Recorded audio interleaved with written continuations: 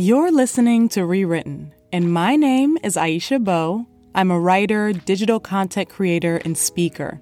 And this podcast is where I'll tackle all things self-love. Because rewriting your narrative isn't about moving away and changing your name. It's not about disregarding your past. It's about acknowledging it and using it to your advantage to make change. Whether that's by speaking up, walking away, trying something new, or recognizing that you deserve to be loved. The most compelling stories are those of redemption, and despite how your world may seem in this moment, things can get better. So today, ask yourself, how can I flip my script? How can I rewrite my narrative? Let's dive in.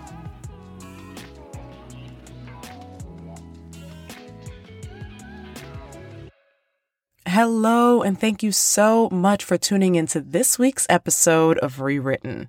'Tis the season of rest and nestling yourself in, or at least it is for me.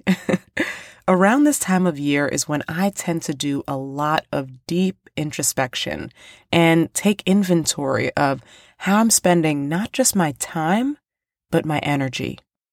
There's something about the shift in season. I don't know if it's in the air, but it helps me to see more clearly the areas of my life that need more attention and the areas that don't. The same way we budget our finances and weigh the options on where we spend our money, we also need to ration how we spend our energy. For those of us who are nurturers, creatives, compassionate, thoughtful, planners, hell, even the life of the party, we must be selective about how, where, and when we share our gifts.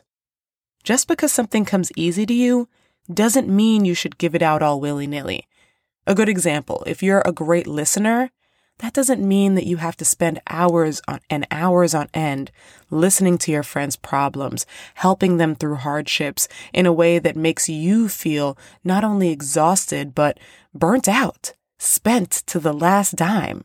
I, for one, made a promise to myself a few months back that I'd stop recklessly spending my energy. Because when I tell you your girl was out here making it rain like I was in the strip club, I was like, you get my energy, saying yes to every outing and committing to a lot of different opportunities that were not necessarily serving me and just running myself ragged and spreading myself thin.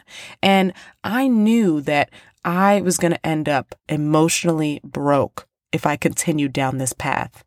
And when I say emotionally broke, I'm talking about feeling exhausted, underappreciated, resentful, and lacking any creativity because I literally didn't have any downtime to recharge my battery.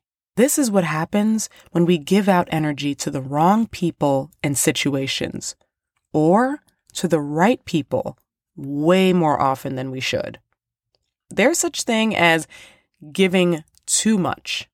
And I definitely believe in the concept of helper's high, which means that we feel good and we feel joy when we help or when we do good for other people. But I also feel that there's something on the flip side when you give a little too much. I'm going to call it helper's burnout. I don't know if it's an actual concept, but today it is. So it's important that we look at our energy as a literal currency. And to make that easier, try asking yourself these questions. Does this person have your best interest at heart? Have they been supportive to you in the same ways you've been to them? Is this an opportunity that will add value to your life? Does this opportunity align with your intentions and goals? We stop spreading ourselves thin when we sit back and take these specific questions into account. With the change of season and slowdown in pace upon many of us, this is a great time to practice being more intentional about how you spend your energy. This is also a good time to find new ways to spend your energy that actually fill you up, that help you recharge, that make you feel joy, and help you to feel better about yourself. Your energy is precious. It's a treasure to be protected, and not everyone deserves access to it.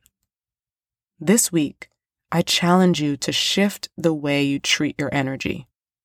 Hold it close to you and be selective about where and how you spend it. You are a commodity, one that should be valued as such. So why not be a little picky?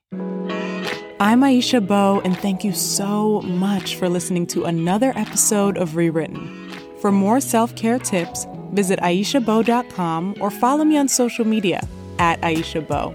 If you enjoyed this podcast, be sure to subscribe, rate it, and leave a review.